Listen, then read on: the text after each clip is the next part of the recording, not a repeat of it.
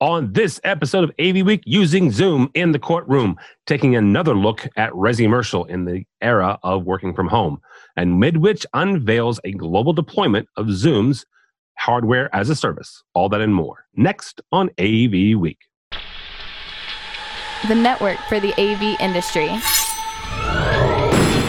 What are you listening to? This is AV. This is AV Nation. This is AV Nation. This is AVWeek, episode 469, recorded Friday, August 14th, 2020. Pots of Money. Support for AV Nation is brought to you by Atlas IED, innovative audio solutions for every business environment, and by FSR. This is AVWeek, your weekly wrap-up of audio-visual news and information. My name is Tim Albright. I am your host. With us to discuss the news and information we have gathered for the week, first and foremost, my buddy and pal and the host of AV Social, Ms. Dawn Mead. AV Dawn, how are you, ma'am?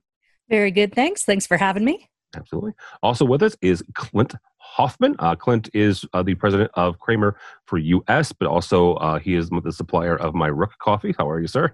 Doing great, thank you. And last but not least, a young lady who is not a stranger to these parts, but I want to say that this is the first time I've had you on AVWeek. I could be wrong about that. It might be the second. Heather Sidorowicz from Southtown AV. Welcome, ma'am. It is great to be here. Hey, I had Heather on my show, so. You know what? It's Friday. It's, almost it's the middle of August. And here in St. Louis, I don't think it's topped 90, which is really odd for us. It's That's typically right. In Buffalo, New York, it is over 90 today. Wow. Yeah, it's been very mild for August, which scares the bejesus out of me usually, because that means we're going to get 20 feet of snow in the winter. So, whatever. All right, first story comes to us from our friends over at AV Magazine, AV Network, not AV Magazine, that's a different story. Midwich is launching the global hardware as a service with Poly. Couple things here. Midwich owns Starin Marketing. We've got a couple of friends that work over there, Melissa Dillman, and of course, Chris Netto, Mr. AV in the AM. So Starin is also launching this as well. And the one thing about this is, so this is Zoom's hardware as a service, Zoom's HAAS system. And what the one thing about this that's unique is the fact that this is on a global scale. So it's not that, another another distributor can't come up with this, but Midwich has the position here of being able to do this globally. And Dawn, I want to start with you on this because as someone who works for a company that we cannot name, but they have offices all over the world, how important is it to have somebody like this? And granted, they don't sell directly to you, but it would be the same. It would be like buying the same widget from several integrators, but it's the same system because the back end is put together by the same people. Right. It's very important. One of the whole reasons that I started with the company that I can't name, that they brought me on board as an AV architect was because, we're this global entity with sectors and divisions and buildings and campuses all over the world, but it's very piecemeal as to what kind of equipment you're getting and what kind of support you're getting based on what's local. And so they brought in myself and a few others to try to standardize that across, the entire enterprise. When you have an offering like this that goes global, that allows someone with a company like mine or with a presence like mine to go out and look at something as a solution, not just here where I'm located, but that can be replicable across the planet fairly easily, that's a game changer. I mean, sure, we can get this manufacturer A or manufacturer B and buy the same products from different integrators all around the planet, but to get the same package, the same integrated thing, I think it's really beneficial. My own organization might be a little too big to try to deal with recurring contracts and things like that, but the whole idea of as a service and being able to do things under operational expenses as opposed to the capital expenses, that in itself is a game changer. And I think a lot of companies are going to be seriously looking at this for their real-time collaboration needs. Yeah. Clint, different type of question here is as we're looking at the global deployment here, Kramer obviously has offices worldwide. You're head of the U.S., but you guys have got significant offices and presence in India, in different countries in Africa, Middle East, and Europe. when you're looking at something like this where you're trying to satisfy it and serve a global audience, how do you do that? I guess the best way to ask this is because different regulations and different needs, not just electrical, but also there are different standards in different parts of the world. So it's something where you're working with your local integrators and your local dealers and getting that information back from them. So absolutely. It's a huge challenge for a manufacturer. It's the panacea for a manufacturer with a worldwide footprint to be able to do that effectively. But there are challenges, not the least of which is currency exchange. An integrator in the United States who might have a footprint all around the world says, hey, I want a price for this and I'm going to sell it in these countries. And it's like, okay, well, your U.S. price is this. And well, what happens when I sell it in that country or that country? Well, let's worry about the exchange rate that day. It'll be the equivalent of that. But then that gets kind of, challenging and difficult and messy. But we all want that, and that's the main objective. And so we're constantly trying to tighten that up.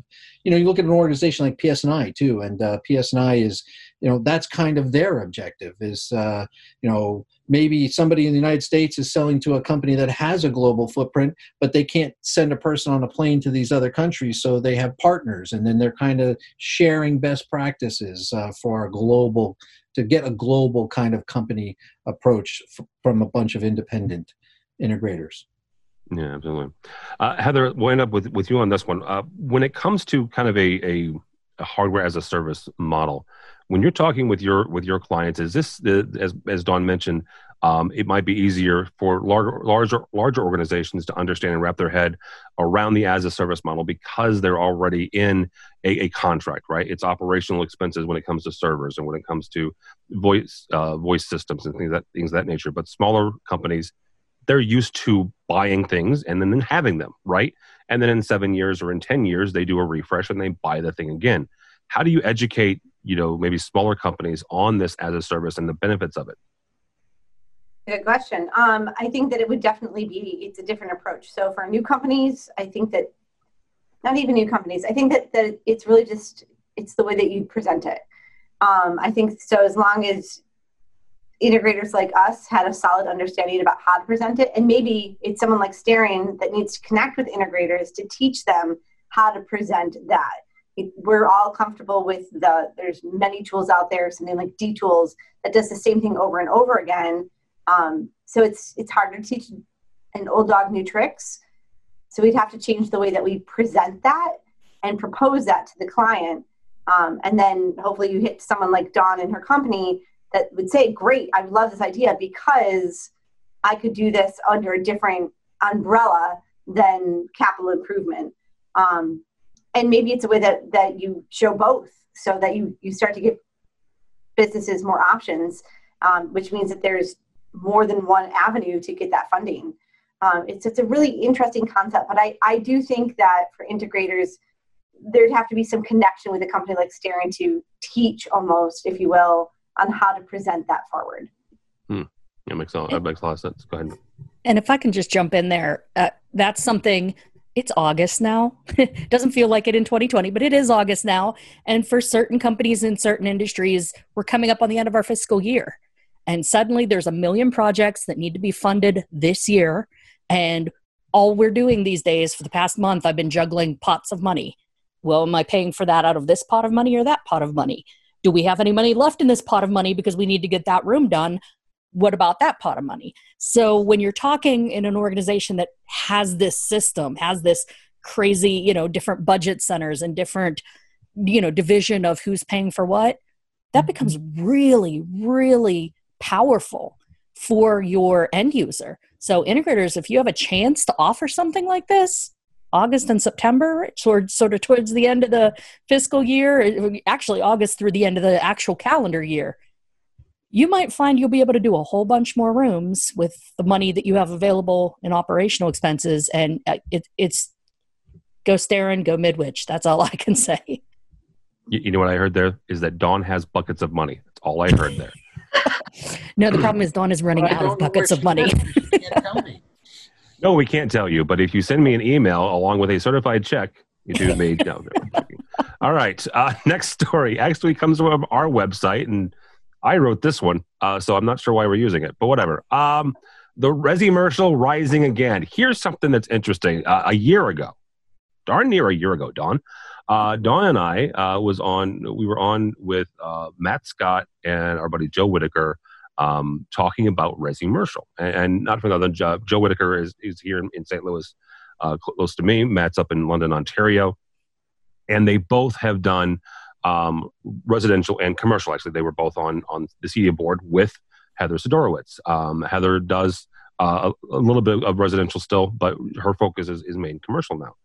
And that's kind of a common, not common theme, but a number of residential dealers moved to, or at least started adding commercial and light commercial in the wake of the housing crisis in 2008. Now we've got a situation where folks are going home, working from home. And companies like Crestron, which is what this article is about, but also Kramer and others that have traditional commercial AV products are looking at the home as another revenue source, as another vertical for commercial products.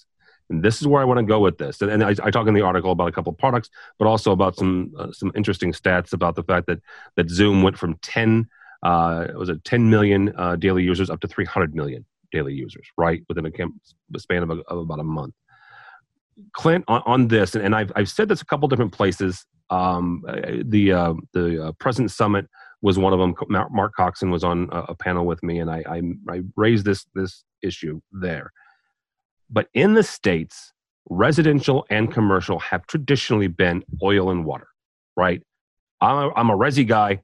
I'm a commercial guy, right? I'm a resi gal. I am a commercial dealer. That's what I am. And now we're getting into this place where there is space here, right? Folks are working from home, and if they want to do it properly, or they want to do it like they did in their offices, that's going to require commercial grade, commercial AV. So how do you help the commercial dealer get into the home, right? With a VIA, right? How do you do that? Well, that's an excellent question, and I know that's an easy thing to say, but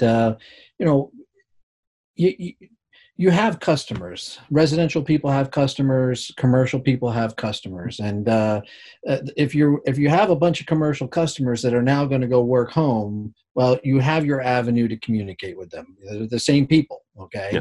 So you start the conversation there. It's just about, I want to sell you more stuff, but this time I want to sell it to you for a different environment that you're working in. And I don't mean to oversimplify that either, because you stick around long enough. It used to be that commercial products came out and the technology migrated down to the residential market, and then residential products suddenly were migrating up to the commercial market, and here we are now going the other way again. So it's strange times, but literally it's just about talking to people. And if you know the people that are going to be working at home, you can have the conversation about how you can help them. Yeah. Heather, you are in I would say a unique position, the fact that you do work in both areas. So as someone who has been installed AV in people's homes, but also in their offices, is it something where you can have those conversations and say, look, you're at home anyway, so let's get you outfitted with something more than just anything wrong with a webcam audio, but let's get you some better audio. Is it just that simple where you're just trying to help them upgrade their systems? Well, it's interesting, right? Because I think maybe the question is, when is a laptop not enough? Because for most people, especially as we went home in quarter two, we were working off our laptops, and maybe the question we should be asking individuals is, was that enough? The clever ones would pick up and maybe do the video through their phone so they could still work on their laptop. So now, yes, maybe there's an ability, an opening for that next level, next phase. I can say that we have definitely seen a difference in robust network systems in the home, whereas before this was invisible and I didn't understand it. And why would you dare charge me so much money to put this in my home? And now I don't like to use that word, but I literally had a woman say to me, I don't care how much it costs, please come over and fix this. So now that they understand that I can't have my kids streaming Netflix while I'm trying to do a video conferencing, suddenly that's no longer invisible. So where someone like Crushron and some of the others are going, I think that there's a hole there. There could be something there, but I think that we really need to keep asking the end users the question of what does that look like. So when Crushron came out with, they called it the Crushron Home something. It was pretty much with their partnership with Logitech with the camera and everything, but it could go to your living room and it's like a sound bar, which are great little devices, but there's no chance in HE double hockey sticks. I'm sitting on my couch and having a business meeting, right? It's just not professionalism. It's not the way I'm going to sit. So I think that we really have to say, like, how are you using it? Where are you doing these meetings? You know, back for us, I was in the dining room. My husband was in the basement. My kids were separated in other rooms. You know, is the home office going to come back? Are we going to switch our spare bedrooms back over to home offices? Right? The house has changed over these years. So I think we have to ask more questions before we can provide all the solutions. I would also say that Dawn, as we come to you, you are also in a unique position as Dawn talks into a fancy professional microphone, right? So Dawn, you are a unique person because you worked in it, right? Right. But besides that, when it comes to your coworkers, right, and trying to outvet them, maybe, how do we convince as Heather said, that the homeowner that this is something that we want to dedicate, because we're going to be there for a while. Let's be frank. We're going to be working from home. A lot of us are. I say that, royally, because I don't work at home. I still come to the office because, again, back to Heather's point, my network still stinks at home, and my kids are, streaming everything. So I come to the office, but it's just me and Mitchell, and Mitchell's in a different room. So, yes, we're still social distancing. So, Dawn, how do we do that? How do we get folks outfitted? I mean, it depends on the size of your organization, and going back to the last discussion, what pots of money you have available. Is this the kind of thing where your company's small, you don't have a ton of budget, and it's kind of like, guys, you can work from home, but it's up to you to outfit your own house, in which case they're going to be up at Walmart picking up whatever cheap webcam they can if their laptop doesn't have one, and, just dealing with whatever headphones they have and what the laptop was equipped with. An organization like mine, I know as soon as they said as many people as possible work from home, then came the AV and IT groups suddenly getting in mass orders of webcams and mass orders of headsets and things like that for the executive level employees, that we had to then send all the extra docks for the laptops, because it's fine to plug in your laptop and just have it just plugged in by itself at home if you work from home once in a while. But if you're working from home all the time, you're going to need the dock with some spare monitors and to be effective. So, it really does depend on how we're paying for things. Who's paying for things? Is it every man or woman for him or herself? Or is it something that the company leadership is taking the initiative and saying, okay, we're going to issue you Go kits, for lack of a better term, that allows you to work remotely. And, we're going to start with the execs and the mission critical couple of departments, and then it'll filter down to the rest of the organization. In the meantime, work with what you got. So, which is kind of the approach my organization has taken. But yeah, like everything else since the beginning of the year, we're making it up as we go along. And I think the whole industry is, and Lord knows at this point, the whole world is, because we've never had this circumstance before. The last time there was a pandemic on this scale, we didn't have video conferencing. We didn't have internet. We didn't have computers, basically. So there's a whole lot of on the fly by the seat of our pants happening. And God love us all for getting it done this well. Like our One AV Social. Yay to Infocom for pulling off a trade show with only 6 weeks. Yay to us for pulling off working at home when some folks found out about it a minute and a half ago. And God bless you teachers for figuring out how to teach the kids with no education technology and very, very little laptop knowledge sometimes. So, we don't know. That's the short answer. We don't know. The paying for it actually is another question altogether, right? Because in doing some research, some companies are paying for that top level, right? The C-suite. And they're paying to have it installed. So that's a different sales model, right? It's a different sales funnel. And then they're providing, was it Twitter provided $1,000 to everybody that went home to outfit. Now, I shouldn't say that's all they did. That's what they did. But then they left it up to the individual employee to get the technology that they wanted. And, again, as Mark Coxon pointed out in the session that I was on with him, some people bought $1,000 chair because they wanted to be really comfortable, right? Which is great, but it doesn't help with the audio, the video. So yeah, that'll be another thing to watch.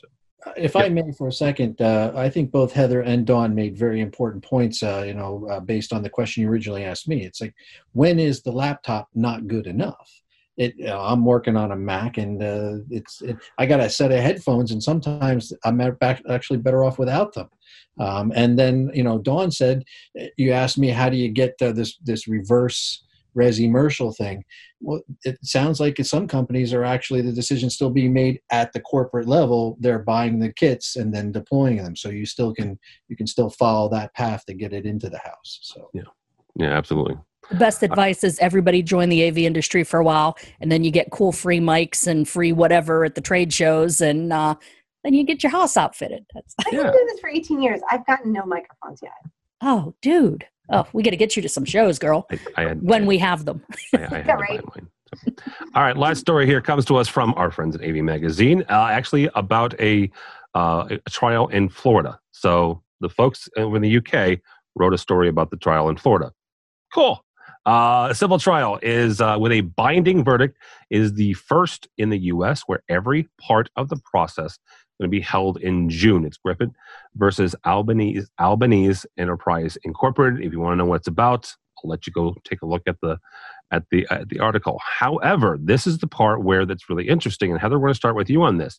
The entire process, including trial, jury selection, and opening statements, and the entire process is going to be held over Zoom. There are some folks who are commenting that whether or not about the legality of this is not a lawyer show. None of us are lawyers, and Josh Strago is not here today. So, not going to talk about the legalness of this, the legality of that, I guess is the actual word. But from a technology standpoint, what does this say, and what sort of doors does this open as, courts and doctors' offices, other areas where you have sensitive information, sensitive material that has to be protected? They're opening themselves up now to be able to use the technology that we've had for so long. What other doors does this possibly open up, and what other technology can you see maybe going into the courts or into telemedicine? I love anywhere that this is kind of breaking open the system. And it's not, so I love that this could happen in court, because our court system is pretty broken. It's not super great. It's not super efficient. I have a wonderful girlfriend who unfortunately is going through divorce. It's probably something that could be solved in a few hours in the room. And instead it goes on months after months at 20-minute increments. It's just broken. So anywhere that we can start to recreate and reinvent what that might look like is great. It's going to be an uncomfortable period in the meantime. I feel the same way about education. I know that we have fear and concern. I have 2 children in school myself, but we've been teaching analog in the digital world for way too many years. We've had the opportunity to see really neat thoughts and what could be at somewhere like Infocom. I remember a few years ago seeing interactive screens that would save your work and then assign you personalized homework depending on how you did on that interactive screen at the school day. We've seen some really neat things, but they haven't trickled down at all. There's a chance here to start making it better. Education should look different. We're just also afraid of it. The ones who will succeed in the education side is the ones that will recreate it from the ground up and not just go, okay, I'm going to stream the classroom now. I'm just going to put that on digital format. But how do we teach creatively? Courts the same way. Restaurants are the same way. The ones that are still doing okay are the ones who have creatively come up with curbside pickup, or pick up this martini in a bottle at $50 a pop so you can have that same experience from your patio. there's just where is that one? There's ways to be creative, and whether it's in our own business or out there. I think that there's, I think that virtual shopping's another one that hasn't been fixed. I like, my preference for shopping was touching clothes. I want it to feel comfortable. You can't do that off the internet. What's the in between? How do we fix it? So I think we'll see new businesses pop up out of that. And I think that as AV integrators, we should be grateful that we're in a position to solve them. Absolutely. Dawn, we've made reference to the fact that you work for a super secret organization, but there you also live right outside of DC. So let's talk about the alphabet organizations, right? And the folks that, I have had hands in putting in super secret Cisco switches that have to switch, and they delete the entire string of video conferencing that happened. Again, this is 10 years ago, but where you can't have certain things. There are buildings that don't have internet. They have networks. They just don't have proper connection to the outside world. So looking at that from your vantage point, and someone who used to work in the AV world around DC, what other areas do we see? Maybe maybe it's the technology that we see going into courts, telemedicine, or the alphabet folks, or is it just take a look at it from which organizations do you see maybe opening up a little bit more than they have in the past? Well, I can tell you already that a lot of the alphabet organizations, in my own organization, it was like you can never use a soft codec ever. You have to use a hard codec that's hardwired and has all this security and air gaps and magic widgets inside that make it, that you can talk to people. And now there's Zoom Gov. And there's, 10, 15 years ago when I was with an integrator, there was one company, I can't even remember the name of them now, that had an actual government-approved soft codec that people could use. It was like SGD, something like that, strategic something. I ran into them at a military show when I was trying to sell my company's integration services to the military. They were the only ones. And even all the military folks and the alphabet folks looked at us like, yeah, we're going to put you in. Right. Now it's commonplace. And again, it's that rapid change. We're making things up, but there's still approval processes. I think the biggest thing that is going to evolve the technology in these spaces, whether it's government, alphabet organizations, schools, HIPAA, hindered medical organizations, all of that is going to be very dependent upon the regulatory stuff. And here's where some of my integration background comes in, because way back, my very first integrator 20 years ago, I'm not that old, they actually did video production and AV integration. And their video production side had a very robust business, taking out the camcorders and recording depositions. But there was a whole legal process that the lawyers, they had to sign waivers and they had to be approved to be there. And then they had to videotape it. And then there was a chain of custody on how the tape was approved. The VHS was approved and copies were made, but each one was verified. And there was a whole thing that everybody in the office had to be like bonded to do these video recordings. From there, I remember not long before I left that company, about 10 years later, we were starting to talk about maybe putting VTC in some of the prisons, the more maximum security prisons, so that they could still see their family without taking them out into the public or whatever. And now we've got Zoom trials. So it's an evolution that's going to be coming as the technology evolves, but it's going to be very tightly regulated. I know all of the codes for all of the organizations that approve the different clearance levels that my company might deal with and what we're allowed to put in and not put in. And, integrators, make sure you know where your products are manufactured. Even if they're a company that's in a great place, occasionally they might get a box from a less great place. So you can't use that box. And so there's just a lot of hoops you jump through. I know medical's the same way with all their HIPAA regulations and their health regulations. Is it antibiotic proof boxes? Is it a touch screen that's able to be cleaned with scrub down with antibiotic stuff. So there's a lot of little details that when we're breaking into these new verticals, just make sure you do your homework. But I think it's definitely coming. I think this trial is amazing that we're doing it. Like Heather said, it's about time we're fixing what's broken. And it'll be a fun ride. All right. Yeah, like absolutely. They say, may you live in interesting times. We sure are. And hopefully we'll benefit from. That was actually a curse. That's a Is that what that was? It is. It is. Curse. May he live in interesting times. Yeah. All right. Well, Clint, yes, we're in interesting times, but what other areas do you see AV getting into? So this is getting us into, the court system in ways that we've never been to before. So sure. What other areas is it time for military or, we picked on alphabet for a second, or, technology or education, where we haven't been in the past. So I don't think that there's anything that we probably couldn't do this with, like the security obviously being the concern. I mean, I'm a big fan of football, so the NFL draft was held entirely this way, and there was the commissioner with a big TV in his basement, and, they just kept cutting back and forth. But I honestly think as human beings, we do this because right now we have to. I don't think we want to. We can. I think the minute we don't have to anymore, we're not. I think we're going to start getting together again and going to concerts and going to sporting events and going to meetings and wanting to see each other across the table. But short term, I don't think there's anything that we, for the most part, you can't do. I've never been in one or heard of one that was hacked. I guess it's possible that your meeting could be hacked or your trial could be hacked. I guess I don't know, but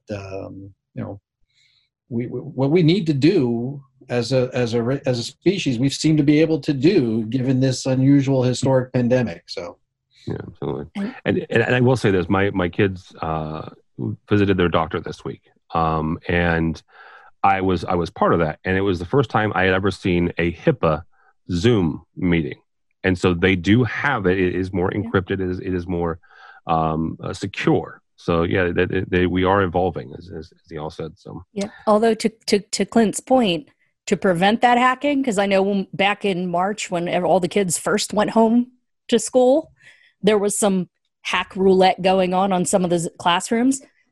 It goes back to my point. It's all about the regulations and it's all about best practices.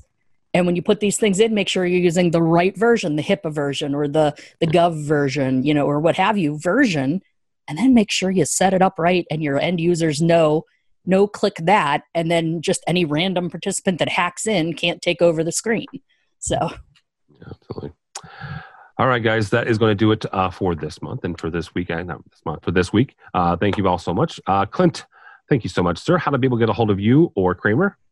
So you can find Kramer on the internet at www.kramerav.com. All right, very good. Dawn Mead, AV Dawn. We can't find you at work, but where can we find you, ma'am? You can find me on the Twitters and the Instas and all the social network stuff as AV Dawn or Dawn Mead, MEADE, just like the Fort and the General. And if you need to find me otherwise, you can find me always here on avnation.tv, hosting AV Social and showing up on AVWeek as much as Tim will let me. All right. And last but not least, Heather Sidorowicz, thank you, ma'am. How do people get a hold of you or Southtown AV? Happy to chat on Twitter as well. I am tech_chi, CHI, as in a balance between technology and life. And all the other socials, I'm out there. And company would be southtownav.com. Again, that is southtownav.com. All right, very good. For Tim Albright, don't follow me on the Twitters, but go by the website if you would, please. avnation.tv. That's avnation.tv. You'll find this program and a host of others, including Dawn's AV Social, as well as Matt Scott's Resi Week and a number of others.